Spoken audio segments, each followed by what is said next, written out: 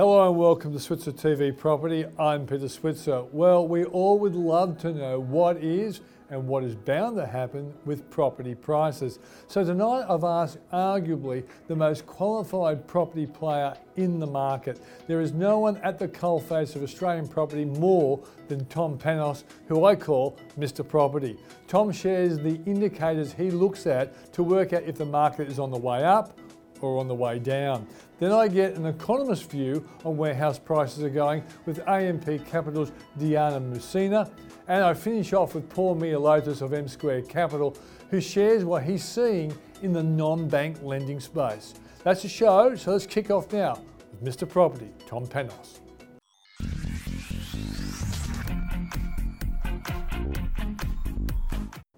I'm interviewing Tom Panos, and Tom Panos is a very interesting property guy. Like, no one gets called this in this country, but I'm going to call him this. I reckon Tom Panos is Mr. Property. Welcome to the program, Mr. Property.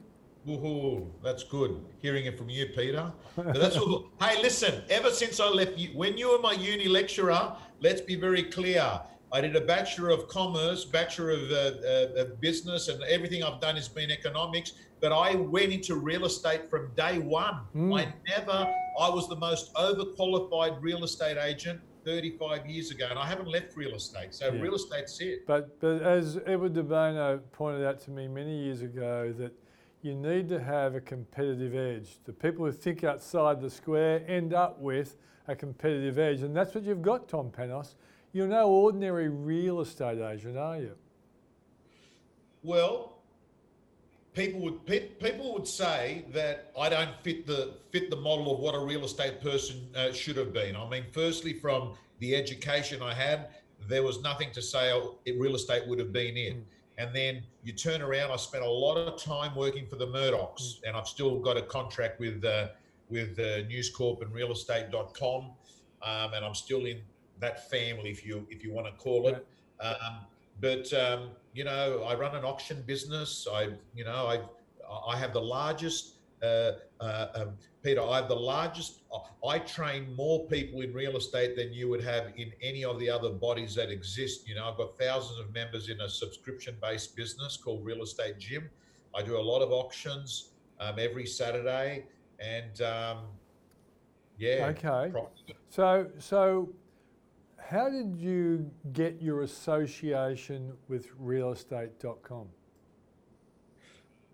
It was through News Corp, because News Corp, it's a News Corp company, if you know what I mean. Yes. So it was very simple. I was working as a real estate educator, and I was training a lot of the real estate agents for the Rain and Horn network.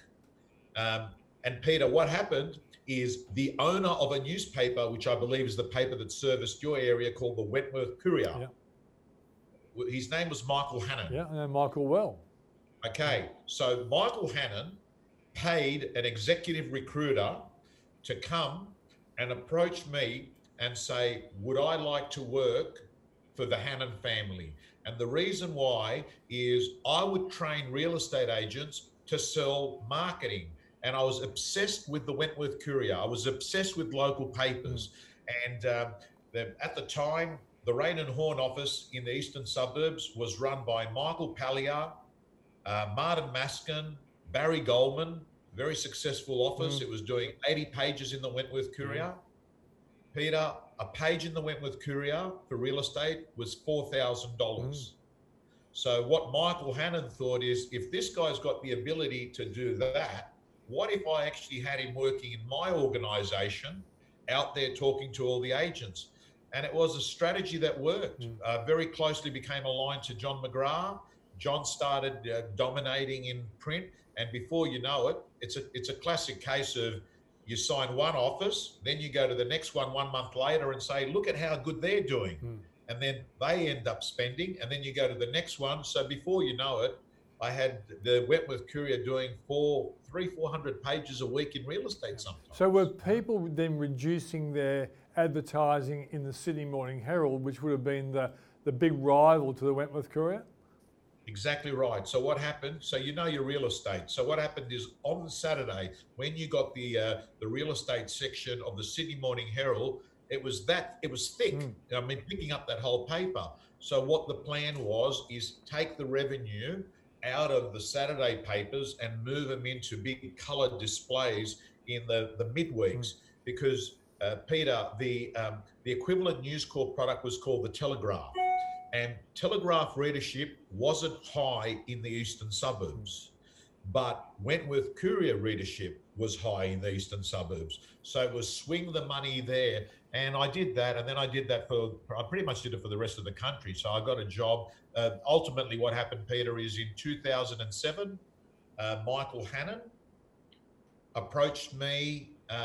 He'd been very kind to me. I had cancer during my time at Michael Hannon, the 3 or 4 years I was there, and he was very good to me. And he actually said, Tom, I'm doing a deal with News Corp. Real estate's a big part of it. You need to sort of move over to News Corp as part of the deal. And I did. And I went over to News Corp. So to answer your question, that is how the relationship with realestate.com began. I became the head of real estate for the News Corp. Okay. So what are the big, reliable indicators you look at to try and work out, for example, where the property market's going right now? Okay. Property sold prior to auction. I look at that metric. And the reason I look at that metric is that if I see a high number of properties being sold prior to auction, it says to me they're running out of buyers because they've only got one buyer. So what happens is the agent will ring up the buyer a few days before the auction and say, listen, our owners are hoping to do a deal before the auction. Circumstances mean that they want to do a deal before the auction. And that says to me, Bill, that they don't expect to have 3 or 4 people bidding on the day. Yeah. So when I look at sold priors, it says to me, things are slowing up. So I look at the sold priors. I look at the clearance rate without the properties that are withdrawn. I want, because the problem with clearance rates is that, you know what? Here's a problem. If a property doesn't sell, Phil, look, so Peter, I'll get you, on Saturday afternoon, you've got RP Data, you've got Price Finder, you've got all the data companies ringing around and they're calling real estate agents. If an agent hasn't sold that property, they're inclined not to answer the phone call, right? Because they don't want to have a property in the Sunday press saying not sold. Does that make sense? Yeah, sure does. So what you've got is a sample size by Sunday, Peter, that is not completely accurate because it's not including the properties that is called not recorded, right? So I think if you're going to get a better accurate clearance rate, the one I look at is on the Tuesday or Wednesday when it's been updated because it's actually included that data. They've got around to it by then. So I do look at a clearance rate, but I don't look at the Sunday paper clearance rate because that's distorted. Okay, so what are you seeing with those two indicators right now to tell us what the property market is like right now? Okay. First home buyers is strong. No question about it. I think it's cheaper to own than to rent. At 2.5% interest rates, even though rents have come down, I'm seeing first home buyers, and I'm particularly seeing it even in the last 7 days. First home buyer inquiries have gone off the charts because of the stamp duty. No stamp duty under $1 million or under 800. That's in New South Wales, right? South Wales. The other things I'm seeing is the high end real estate is strong. And what I mean is houses like yours, Peter, in the neighborhoods that you live in, right? They're very strong. And the reason why is if you think about it, if you're a property person and you're concerned at the moment about the various asset classes, You wouldn't be touching office space right now with what's going on. So a lot of the high end is you've got a lot of people that are expats that are saying Australia's safe. They look like there's no chaos there. I'll buy in Australia. So that's one reason. The other reason is the capital gains tax-free benefit that you get in real estate. So you buy a property for 10 million, you sell it for 15, right? You've made $5 million tax-free. That's a big benefit in the total return of investment. So that high end is good.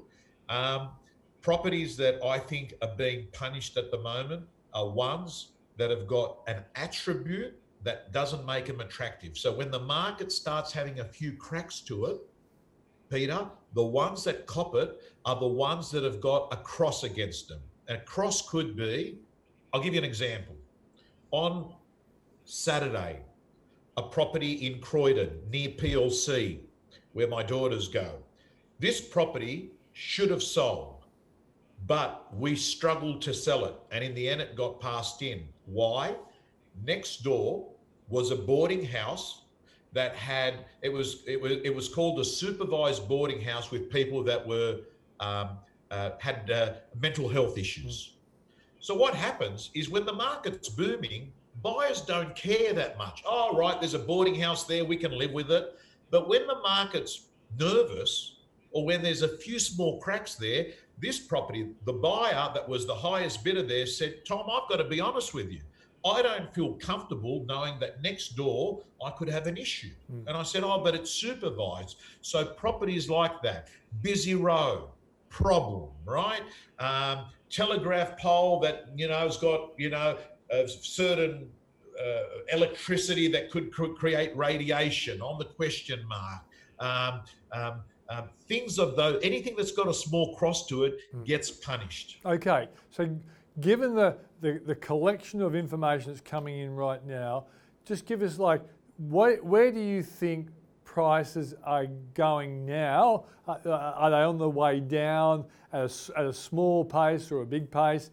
And where do you think we're going to be by the spring sales if there's no improvement in infections and maybe New South Wales has to go down the same path as Victoria? Look, Peter, I auction every Saturday and I'm giving you a view from me across Sydney. I have not seen a correction. I've seen some properties sell for 800 where I thought, wow, they could have got 820. But I haven't seen things that should have gone 820 go 750. And I've noticed the tone in the last week talking to real estate agents, because that's what I do most of my days every week. There is no shortage of buyers. There's a shortage of sellers. People aren't coming to the market. So the fact that JobKeeper has now been delayed, I can only see the marketplace moving along pretty good. I agree with what you said on a segment you did for me last week. There doesn't appear to be a September cliff at all, Peter. The only concern I'm having at the moment is the real estate industry in Victoria appears to have slowed up because vendors don't want to come onto the market. I mean, some vendors don't want to have an agent to come into their house and even look and value their property at the moment, So you're going to have a problem there with supply. It seems to have come to a bit of a pause there. Yeah, so this take Victoria, let's assume Victoria's gone back to where it was during the first lockdown.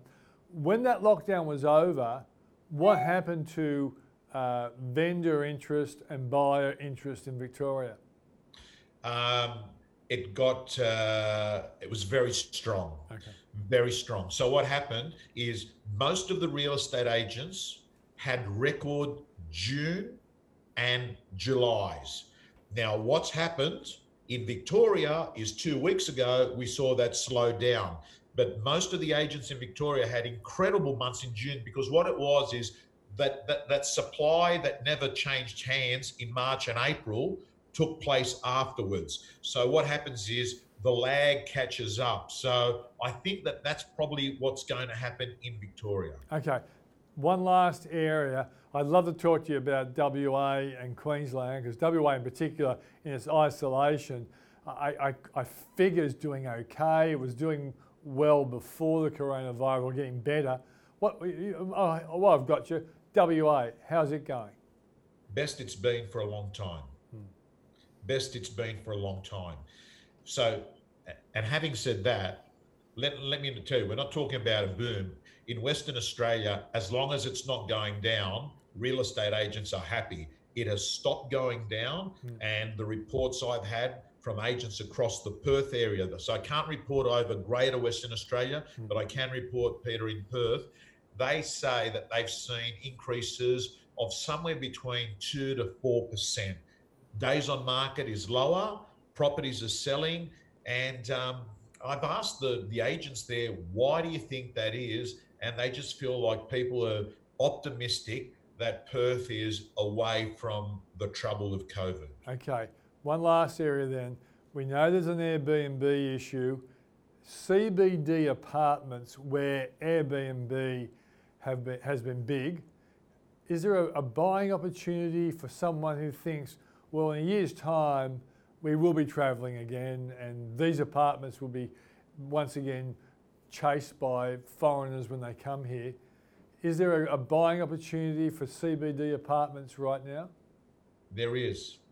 Right now, that's probably the sector that has got a slight distress selling there, highly mortgaged people there, oversupply of property, which means that you've got a discount to sell because you're selling in competition, not in isolation.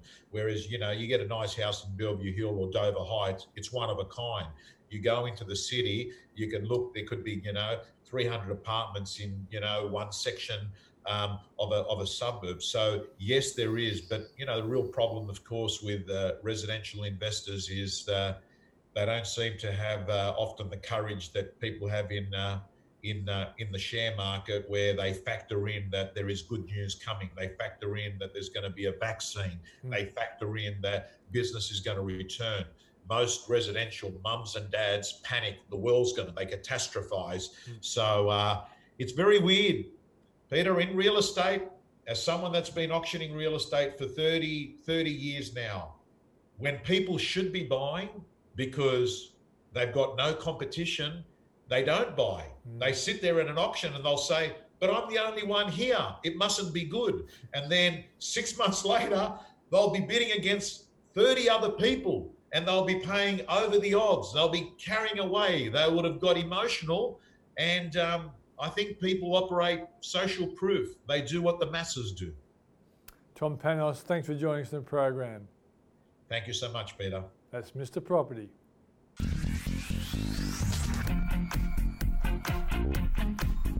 From time to time, we'd like to catch up with Diana Messina from AMP Capital to see what she's seeing with the property market. Diana, thanks for joining us. Thanks for having me on, Peter. All right, so let's start off with your economic outlook, which I presume has changed because of what's going on in Victoria. Am I right? And if so, how has your economic outlook changed? I mean, Melbourne is 20% of the national economy. It's a huge chunk, and we do have Melbourne that's just in lockdown at the moment, but the issue is that it's clearly going to spread to regional Victoria, and that's what we've seen over the past day. Now in regional Victoria, there's more restrictions coming in place. You have to wear a mask. There's less ease of going out to eat. So at the moment, we think that the lockdown in Melbourne, which I think will be extended rather than the 6 weeks that was initially specified, will probably take about 1% of September quarter growth. But I think it might actually end up being more like 1.5 or 2%. So the risk here is that we're going to be looking at another negative quarter of growth, which means that the recession will be extended ultimately.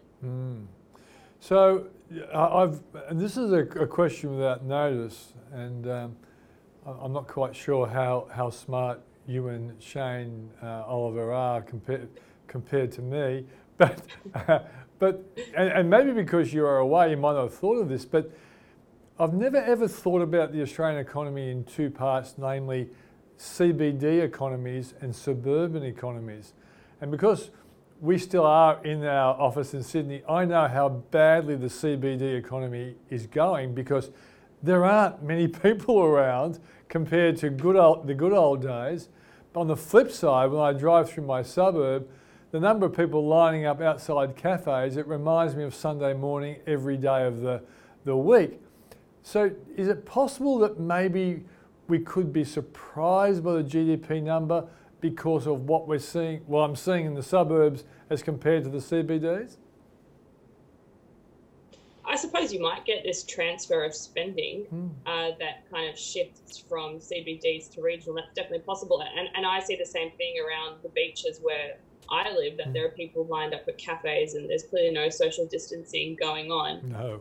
But if you look at the broad economic activity indicators, which should capture the regional areas as well, Right. they're still, about 20 or 30% below their pre-COVID levels. This is some of the high frequency data like credit card spending, mobility indicators, restaurant reservations, and those types of things should capture any type of transfer spending that's going on. So I think that consumer spending is still very much depressed compared to where it was before coronavirus happened.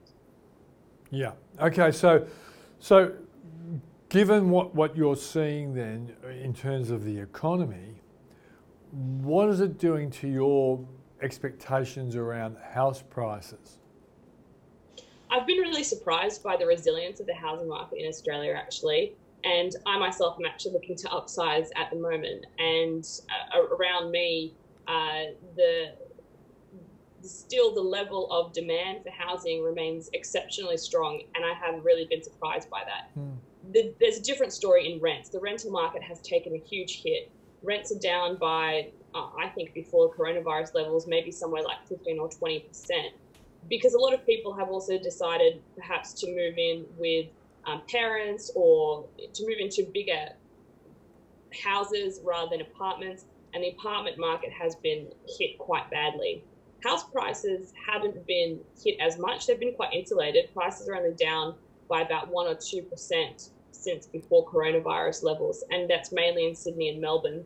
I think what's leading this insulation in the housing market in terms of the purchase side of the market is around the bank's payment holidays, where people don't have to repay their mortgages. That's now been extended until the beginning of next year. That allows perhaps some people who might have had trouble repaying their mortgage, that kind of insulates them and prevents a lot of forced selling from happening. So we might see some forced selling once these bank payment holidays finish up, and they do eventually have to finish up at some stage because the banks are incurring a loss now at the moment. But for the time being, I think prices will remain pretty insulated. But still, over the next 12 months, I think prices can fall by between 5 and 10% across Australia. Yeah. And I guess a pivotal moment will be if JobKeeper after March is discontinued. What this whole period has taught me, I think, is that when there are government-mandated restrictions in place, like lockdowns or shutdowns, the government has to throw money at the problem. And that's clearly what they're doing. They're putting as much money as they think is necessary to stem the income loss from people to keep the unemployment rate from skyrocketing too far. So while JobKeeper is scheduled to finish by the end of March, I think if we're still in a situation where we haven't had a vaccine, where virus cases are still popping up in different parts of Australia, it will be extended again. Yeah. And you've brought up the very important V word. That vaccine, if it comes, say for example, we've seen Dr. Anthony Fauci in the USA, he seems to be a fairly measured kind of guy. He's making the suggestion that there could be a vaccine by October or November. If that happened, do you think that would lead to quite a sizable positive confidence effect, and that would then maybe even see you guys upgrade your economic growth forecasts for 2021? It would definitely lead to a confidence boost in financial markets. Anytime we see positive news around a vaccine provider like AstraZeneca, Oxford University, Moderna come out with their latest trials and good signs from their trials about people building antibodies, the market always tends to react very positively to that news. I think the financial markets are pricing in some chance of a vaccine by the end of this year because a lot of the experts like Fauci are saying that it is going to be possible. But what we need to see if we do get this vaccine news, is how many of the vaccines can actually be produced over the next 6 to 12 months. What percentage of the population will actually be able to get this vaccine? And that will, I think, determine if we would be revising up our forecast. I think it would take a little bit of time if we were to revise any 2021 forecasts. Okay, we talked about your economic growth forecast. When it comes to property prices, I've always argued that it's unemployment that is a critically important piece of data. A, do you agree? And B, if you do, what are your predictions for unemployment 2021?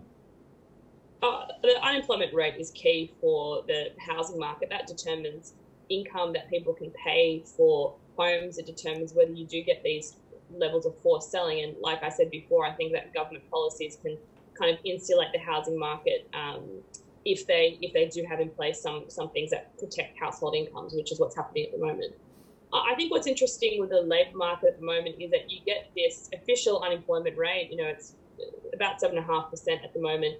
But if you include people who work 0 hours, so they're not actually working, but they're probably being supported by a JobKeeper, or if you include people who have completely left the labour force, who have been discouraged from looking for work, the effective unemployment rate, which is what Frydenberg also talks about, is just over 11%. And it's important to include these people in the unemployment rate statistics because without the government policies in place, those people would probably be unemployed at the moment.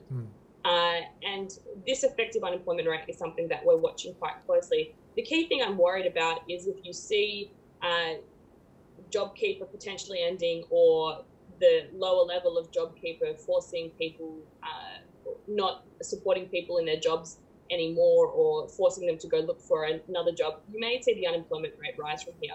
We think the unemployment rate will probably rise to about 9% as you see more people re-entering the labour market from here, those people who initially left. We will get problems in the housing market once you see the unemployment rate get over 10% though. Well, you made the point that you're thinking about upsizing. Are you a buyer now, or are you going to wait for a better buying opportunity? Well, this is something that me and my husband are debating at the moment. I think it really depends on first your suburb that you live in and future plans for family growth and that sort of thing. And those family situations, I think, are probably the most important thing. You would have thought that right now would be a buyer's market, but it's not really. Prices have only fallen by 1 or 2%, as I said. Generally speaking, maybe in some suburbs or in apartments, I think if you're looking to buy an apartment, then prices have probably fallen by more than that. There is also some concern about what happens to rents going ahead if you're looking to rent out your place. So I honestly can't say whether it is a buyer's market or not. It just depends on your situation and how your other assets have been performing and where you think potential rental growth might be if you are looking to rent out your other investments. Well, on the subject of apartments, the Airbnb effect has become fairly important. So why don't you just explain to our viewers how Airbnb is actually depressing rents? And my next question then will be, if rents are being depressed, you kind of think house prices should respond to that. So what Airbnb is doing is ultimately forcing more properties onto the market. Before, apartments or houses that were rented out, relying on tourism coming in, or students, for example, they're no longer getting that. I mean, migration is expected to fall by 85% over this next financial year. It's huge. Before, if we were, seeing international arrivals here of about 200 grand a year, they're going to fall to 30 grand. It's a significant fall. It has huge implications for the housing market. So this influx of new properties into the already pretty high supply, especially of apartments on the market, has really led to this destruction of rents in the short term. I think it's likely to continue. But as I said, I think it's the fact that prices for houses haven't responded yet because of these bank payment holidays and other government support measures that have been in place. And also now you're getting some states coming out with reducing stamp duty requirements, of course, home builder as well, the government's construction package, which apparently is getting more people subscribed to it than they originally expected. There are some of these factors that are still trying to keeping prices propped up for homes. Yeah. It seems to me if I was an apartment buyer, I think I'd be waiting because I think the supply of apartments may well be on the increase as the year goes on and JobKeeper changes start having effect. But Deanna, always great to talk to you. Thanks for coming on the program. Thanks so much.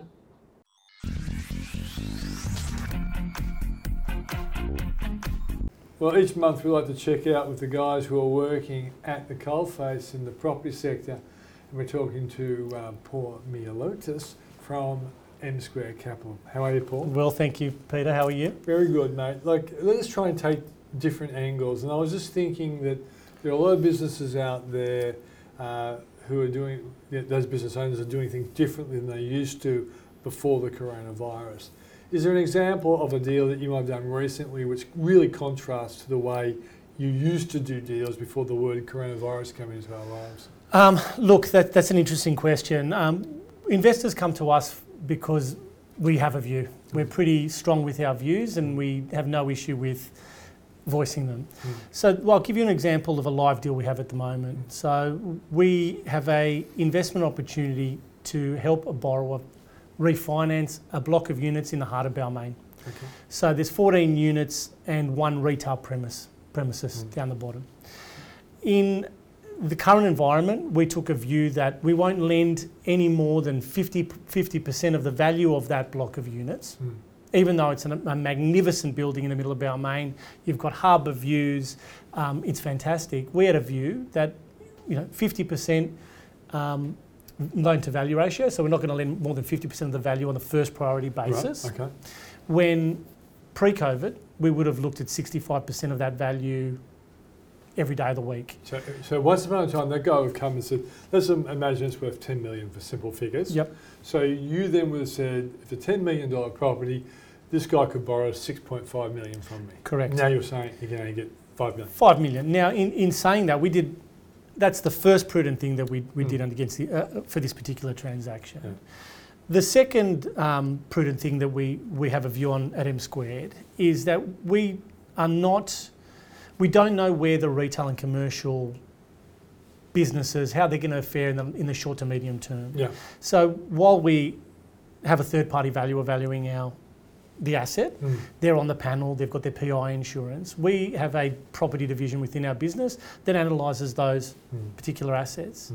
We went back to the valuer and said, you know what, with retail being the way retail is, we'd like you to value the retail component on a forced sale basis. Yeah, okay. So let's say it shaded the valuation that the valuer said by a further 10%, and we adopted the forced sale value as opposed to what the valuer actually said the property would be worth. And we did that for a very simple reason, that if we wanted to sell in that particular market, we need to make sure that our investors are getting their capital back with their interests. So if I put in simple terms, we're looking at a Sydney-based property in the middle of Balmain. For our investors to lose some of their capital, the value would have to drop by more than 50%. Now, 50% drop in Sydney would be... Yes, we'd be talking a Great Depression, I think. Even more than that, I would suggest. Yeah. So, given that, and I guess it's worthwhile following this example through. The person who's borrowing the money, that money is not for this block that currently exists. That block is like the stake he puts up to get money for another project? No, this one's actually a refinance. So if this, you don't always do that. No, we don't. A lot of the examples you've given to us in the past was someone's got an asset, they put that up as capital, as backing, and they go and use that money somewhere else, and that stuff is... That's right. Yeah. In this particular like with M Squared, we will lend for any commercial purpose, whether it's a refinance, whether it's to buy another property, whether it's an industrial property, a commercial property, maybe less so commercial in this market, or residential. Right. But this particular need was to refinance an existing mortgage. Were you feeling much more confident about the property sector outlook before Victoria had all its infections?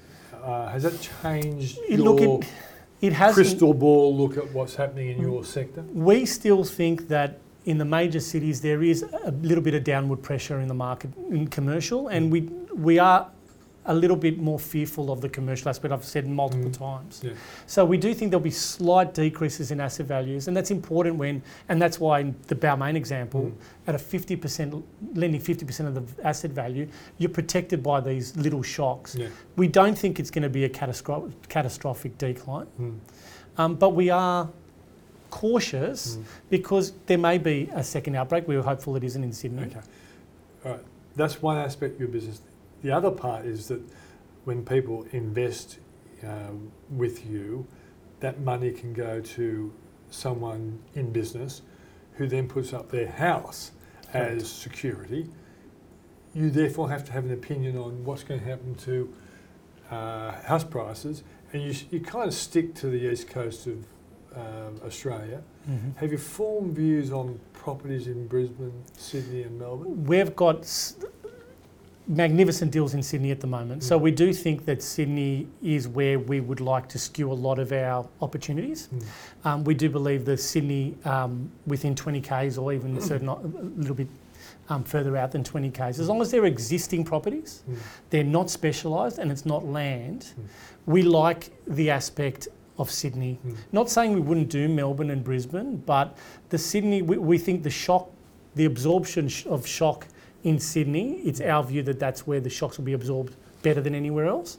And you'll see a lot of our opportunities now are Sydney based purely because we do believe the opportunity for getting a good return with a safer asset is in Sydney. Okay, you mentioned relative concerns about retail.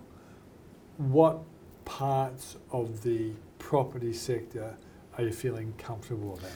When there's a residential aspect, we like it more than we do commercial. Industrial style properties we still like. We do feel that manufacturing will be on the up. We do feel people need to store goods. So we do like industrial, and not saying we dislike commercial. We may just change the parameters, what we're lending against a commercial asset. We might lend them less. We might take a little bit more collateral. We might have other covenants which will just allow us to monitor the investment a little bit more than you probably would normally. Are you benefiting from the fact that banks have been recruited effectively by the government to provide a lot of support to people with home loans, business loans and whatever? So therefore, when people have projects that ordinarily they might have tried the banks said no, they go to you. Are you getting a lot more deals put to you because the banks are saying to those sorts of projects they're not as important, they're not as crucial, and therefore they're looking at alternatives? Look, I don't know if it's more that it's not important to them. I just don't think they have the ability. There's two aspects of it. I'll give you another example. I like this major bank, so I don't want to go and bash the banks. But if you go for just a normal residential home loan, with this particular major bank, just as a refinance, you'd have to wait 30 business days for them to pick up the file. So imagine if I went to you, Peter, look, thank you for your inquiry on a home loan. Not that we do that in the business, but you have to wait 6 weeks before I pick up the phone. And that is a major reason why we're getting that's a major reason why we're getting the deals. But then if you add the complexity of commercial aspect, 10 or 12 week wait. That's the point. So are we seeing investments that are bank grade investments? Absolutely. That is a benefit to our business with COVID, to be honest. We're seeing great deals. Yeah. Well, I guess one last question. We saw that there's been an extension of JobKeeper. Do you have any borrowers from you, with you, who have their employees on JobKeeper in a transitional way, and therefore you wouldn't have expected it when you struck the deal with them first of all, but Look, during COVID, it was an interesting emotion when we looked at our book and we had an extensive analysis on our book and said, look, where would the risks be with non-payment of mortgages where people would not be getting their rents? There was one particular borrower that had a few issues. Vulnerable, they said, look, we think we're going to lose some of our tenancies. But because our book was weighted residentially, we weren't as affected as some of our competitors. In saying that, it actually recovered quicker. From analysing that particular investment, there was about a 20% decline in rental. That started paying within 3 months to full capacity again. So we were lucky in that perspective. We were concerned initially because no one knew what the impact would be. Well, was it a suburban business that actually has done well because people are living at home? Because I think a lot of people in suburban businesses applied for JobKeeper on the basis that they thought they'd lose a lot of business, and all of a sudden they're finding all the people who are working from home are going down to the local suburbs, having coffee, having sandwiches, and they're actually doing better than they did before. Well, we had one particular client that has a pub in a suburban area. While we don't take pubs as security, that's the business that was underlying the asset. And for 3 months he was worried. After 3 months, I rang him 2 weeks ago and said, look, how's everything going? You're making your repayments, everything seems fine. He said, Paul, we are 20% over turnover and profit than we were ever in our 25-year history. And the reason being, people are staying home, they still want to go out, but they're not travelling to the city. So in that particular instance, it was a good news story for our business that we did back a good business. The business is trading even better now in COVID than it was previously, so the underlying investment is strong. And I guess there's going to be a lot of businesses, for example, I know there's a restaurant near us and the owner has never ever delivered food to people's houses, did it for 3 months, now they're opened up again. Why would they stop doing it? It's an additional part of their business that they never thought of before, and there are a hell of a lot of people who still would like to eat that kind of quality food in their own home. That's the benefit. That's a great benefit. Threats often create opportunities, don't they? Thanks very much for joining us, Paul. Paul Mialotis from M Squared Capital.